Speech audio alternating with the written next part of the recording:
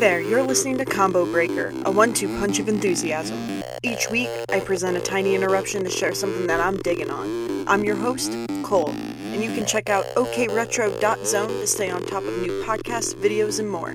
So, here we go! Real quick, I just wanted to thank you all. I've been dealing with some health stuff that's made podcasting a little difficult, but we're back. We should be regular on Wednesdays, and your girl here has been playing Mario Maker 2, and spoiler alert, loving it. But thank you for hanging out with OK Retro. We're cranking out some stuff again for you to enjoy, and, yeah. So, this week, I want to talk about Eurovision. I finally got my act together and watched the grand final from Eurovision 2019. So, this episode of the podcast, I'm sharing a little bit of Eurovision history, my experience with the phenomenon, and what's happened the past few years or so. So, Eurovision, or the Eurovision Song Contest, is an international songwriting contest that happens annually.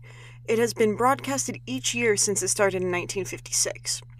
And to attempt to not spiral down a rabbit hole, but that's post-World War II. The world is rebuilding. Why not rebuild friendships and secure those that you have with song, right? That's pretty dope. But Eurovision was based on an Italian competition, the Sanremo? I don't speak Italian. Music festival. And if you think about it, they were broadcasting to a bunch of different countries, let alone across Italy, at the beginning, and they didn't have satellites, at least as we know it. They were using microwave technology. I don't know how that works. I warm up burritos with microwave technology, right? That's bonkers. And kind of a little aside, I feel really silly. I remember living in Ireland in 2008 and 2009, and I remember vaguely watching Eurovision. I was at a friend's flat. I didn't even know what we were watching. I just sat there, we enjoyed drinks, we hung out. I most certainly didn't recognize it as like the masterpiece that it is or was. My actual conscious foray into Eurovision started in 2016. I have since seen older years with the power of the internet, but being able to watch it live is honestly, I'm going to say so powerful. I can't think of a better word for it, because when it's live, you know you're cheering on all the contestants with like millions of other people across the globe, and that's really fucking cool. I'm just dropping a lot of F-bombs because I'm so passionate this week. I don't know. I've been gone a little bit, and now Europe is singing these songs, and I'm all caught up. But in recent years, there's usually a theme, like come together, all aboard, dare to dream, which is cool that there's potentially a theme that can pull through all these songs, some more overt than others, but it's definitely, I guess, I would say it's not mandatory. That took a long time to get to that word. But Eurovision itself is kind of like a positive, unified front for those countries, right? But there's so many people throughout the world that are following this contest, and at the grand final sing the songs along with the performers. It's literally amazing that, on top of the imbibing a little too much, maybe leading to a even more splendid roller coaster of 4 hours. So if you're anything like me, your first Eurovision experience, like legit experience, is filled with too much brie, whiskey, and you randomly choose a country / performer that you'll die on a hill to protect, and then you watch it a year or two later and you still can't deny it's a great performance, but maybe you question why you were so passionate in the first place. But judging is a thing of Eurovision. You have the performances, and then they're judged to have the one true Eurovision star, if it were. So, I will admit the judging can be triggering, and not because of the judging part, but it's the doling out of points. So, buckle up for an hour and a half or so of people making bad jokes like, "Hello, Israel, London's calling." But yeah. So, let's backtrack a little. Eurovision, the grand finals, is where the finalists perform. So it's like 26 performances back to back. So that means not every country makes it to the finals. I believe there's, I want to say 48 voting countries that participate. And you have like Israel and Turkey and Australia as well, who I guess Australia is definitely not in Europe, but that's don't worry about it, okay? Don't stop worrying about it. They've already made it through the competitions within their own country, and they've been chosen to represent their home in the semifinals and finals. So the host country is that of the winner of the previous year. So if I'm from Sweden and I won, everyone would come to Sweden for Eurovision the next year, and then if someone won from Italy, we would go to Italy the following. It's crazy, right? So it kind of moves around a bit, but if you're Ireland in the early 90s, you're going to host 4 out of 5 Eurovisions in 5 years, which is flippin' bonkers. What's also, I would like to note, Celine Dion performed in Eurovision, so did ABBA. They did Waterloo. That's kind of how they, popped off. My brain wants to say Blondie, but that's not right. But Cascada as well. After all the performances are completed, there is always something that bridges performances into judging, because the votes have to be cast. I loved 2016. I go back to that as my first Eurovision, but the hosts were really dynamic throughout the show. But in between set changes and then in between the performances and judging, they did a history of Eurovision where they talked about Waterloo.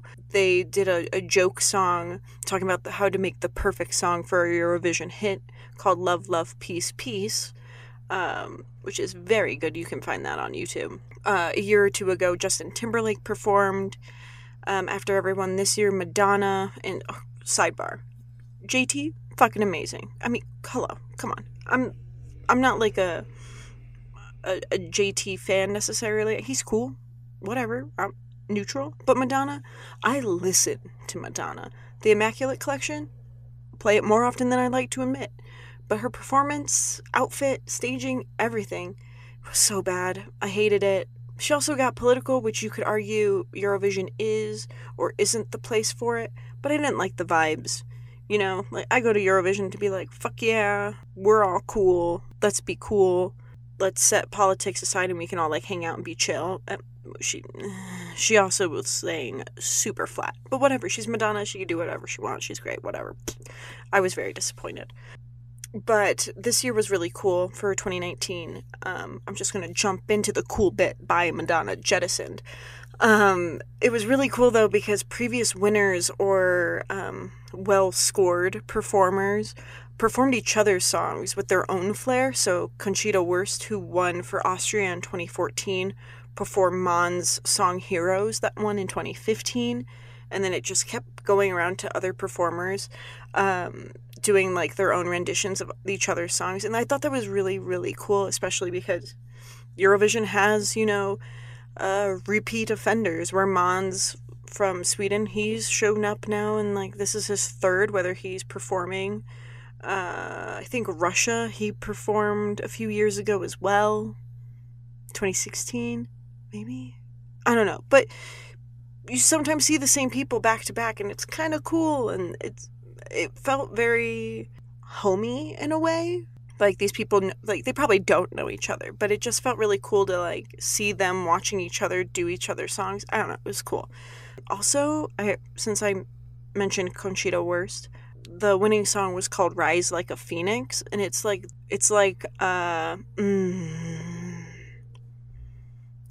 James Bond opening song meshed with a Final Fantasy summons, and I say that because Eurovision is about music and pageantry. And if you play video games, Eurovision is a collection of Final Fantasy summons. Thank you to the McElroys for that one. I believe Griffin McElroy made the comparison initially a few years ago about Eurovision. But it's incredibly correct. With Rise Like a Phoenix, it's like Yuna summoning Ifrit. It's badass. In other performances, you're waiting for Shiva to show up. It's dope as hell. Did we get a pulsive on that dope? Cool. But, okay. You have the performances, and after the JTs and the Madonnas, you get to the judging. And the judging is, well, it's judging. But in recent years, it's broken into 2 categories. You have the judges' vote that comes from the delegates assigned to each country. I don't know who they are, but they have their own fancy vote. Don't know how they get this designation. Whatever. So the judges' vote gets distributed first. There's a fun score system that the highest points you can get from the judges is 12. I believe Does it go 1 to 10 and then 12? I don't know. Shit, I should have done my homework. I'm usually so, I've indulged myself by this time that I'm just yelling at the TV with enthusiasm and panic. But we go through the almost 50 countries dealing out points, and, it's interesting. You'll see some countries will full out snub others just because of their, political relations.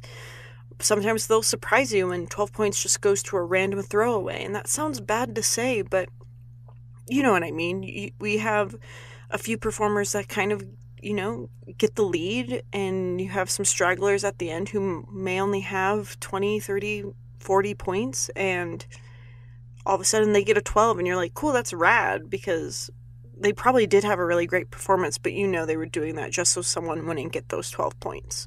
And that's kind of weird.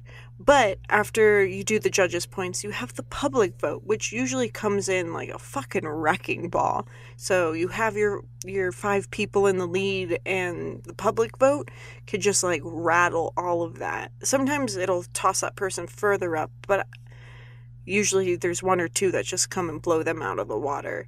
So you get the winner.